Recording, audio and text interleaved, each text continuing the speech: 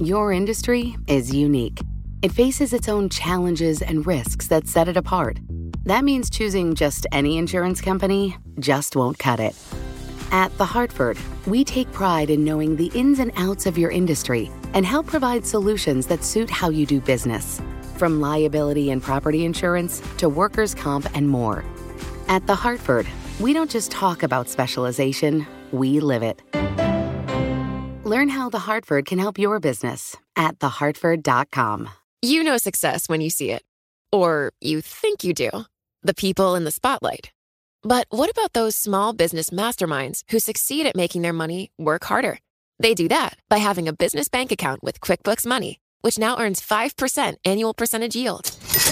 Making your money work as hard as you do? That's how you business differently. Learn more about QuickBooks Money at quickbooks.com/5APY. Banking services provided by Green Dot Bank. Member FDIC. Only funds and envelopes earn APY. APY can change at any time. Most people who go to baseball games dream of catching a foul ball. But what happens if a foul ball hits you? The New York Yankees have been facing a lawsuit from a private equity lawyer who was badly injured in 2011 when a foul ball hit him in the head during a baseball game. But a New York State appeals court has now thrown out the lawsuit based upon an old doctrine called the baseball rule, which protects baseball teams from foul ball lawsuits. Here to talk with us about the lawsuit and enlighten us about the baseball rule is Bloomberg News legal reporter Bob Van Voris. Bob, what happened in this lawsuit, and how did the Yankees end up winning it? Well, a guy named Andy Zlotnick, the lawyer you're talking about, was at a baseball game in 2011 at Yankee Stadium. He was enjoying the game with his son and his son's friends. It was a rainy day, and he got hit in the eye with a line drive down the right field line. He claims that his view was obstructed by the umbrellas, and that was the reason he didn't see the thing coming. He needed surgery to reconstruct his eye socket. He had about $25,000 in unreimbursed medical expenses, and so he sued the Yankees. He was unsuccessful at first. A judge threw it out a judge in the Bronx threw it out, and just yesterday, an appeals court here in New York decided against his appeal of that ruling. Bob, tell us more about the baseball rule. Well, the baseball rule goes back about a century. Courts back then and a lot of them since then have said that, look, when you go to a baseball game, you know that balls go into the stands, that even bats, shattered bats can go into the stands, and that the responsibility of the team is to provide screening behind the plate where, you're most likely to get hit, and that if people are concerned, they can, go sit by seats behind the plate. As long as the team provides that measure of safety, that's all they have to provide, and the fan is basically left left to his own if he or she gets hit. So it's a century-old rule back when the way people watched games, the kinds of things that were going on at stadiums, the whole atmosphere was very different, wasn't it back then? Well, that's exactly right. Safety advocates say that, that back then you had, baseball was in the dead ball era, and so, people didn't hit the ball as hard, and certainly legal. The law was different back then, and you didn't have people looking at their phones, people looking at exploding scoreboards, and in today's modern game, baseball fans are much closer to the action in some of these intimate ballparks that have been built in recent decades. So safety advocates and people trying to sue over injuries claim, it's a different world now. So, Bob, it was just about a 4-paragraph opinion by the appellate division in New York. Did the court just basically follow the baseball rule?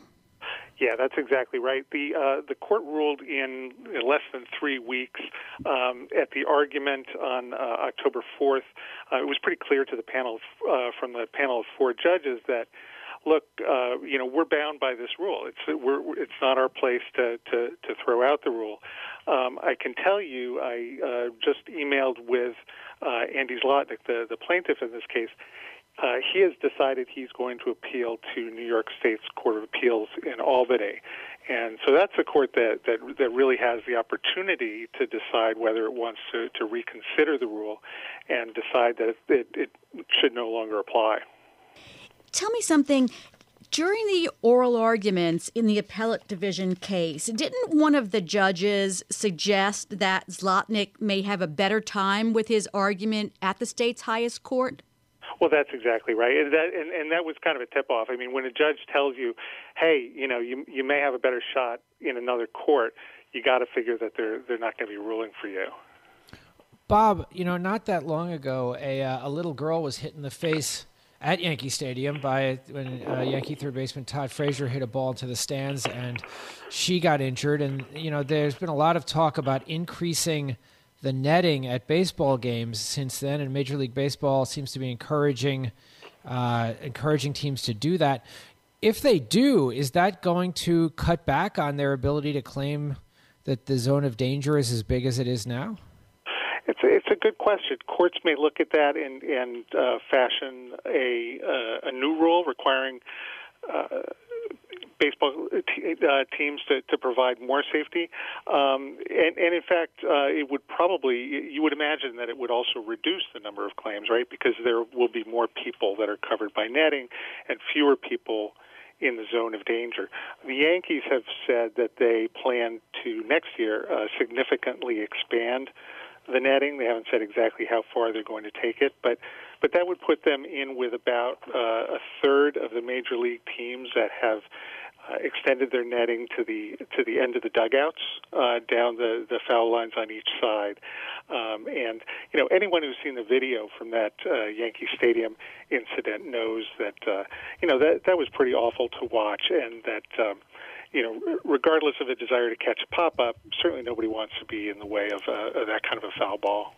Bob, in one of your earlier stories about this, you said that left unsaid is that many fans object to the net because it compromises the view from some of the best and most expensive seats in the stadium. Is that still true? They do. Some fans agree with the baseball rules. Some fans say, look, that's part of the game, and your desire to be shielded from that shouldn't impinge on their desire, to feel more part of the game, to be closer to the game, to catch a pop-up, to have an unobstructed view, and that if you've got a small kid with you, or if you don't want to be in the line of a foul ball, well, get seats that are further back, or get seats someplace else, get seats behind the plate.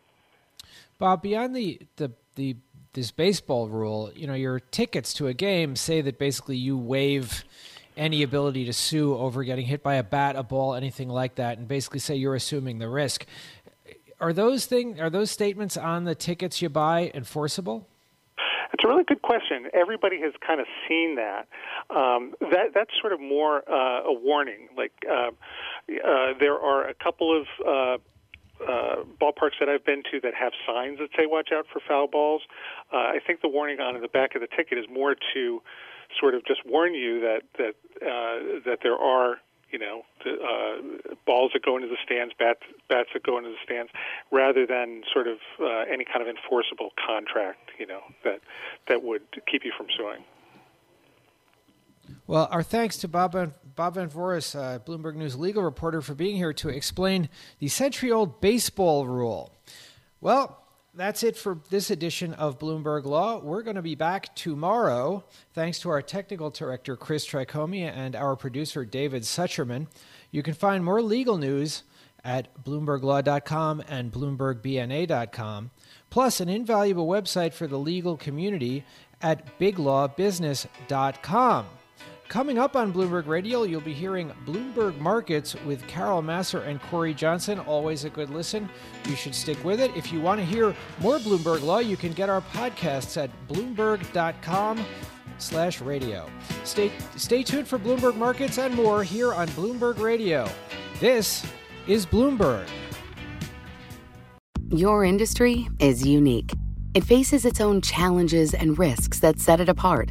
That means choosing just any insurance company just won't cut it.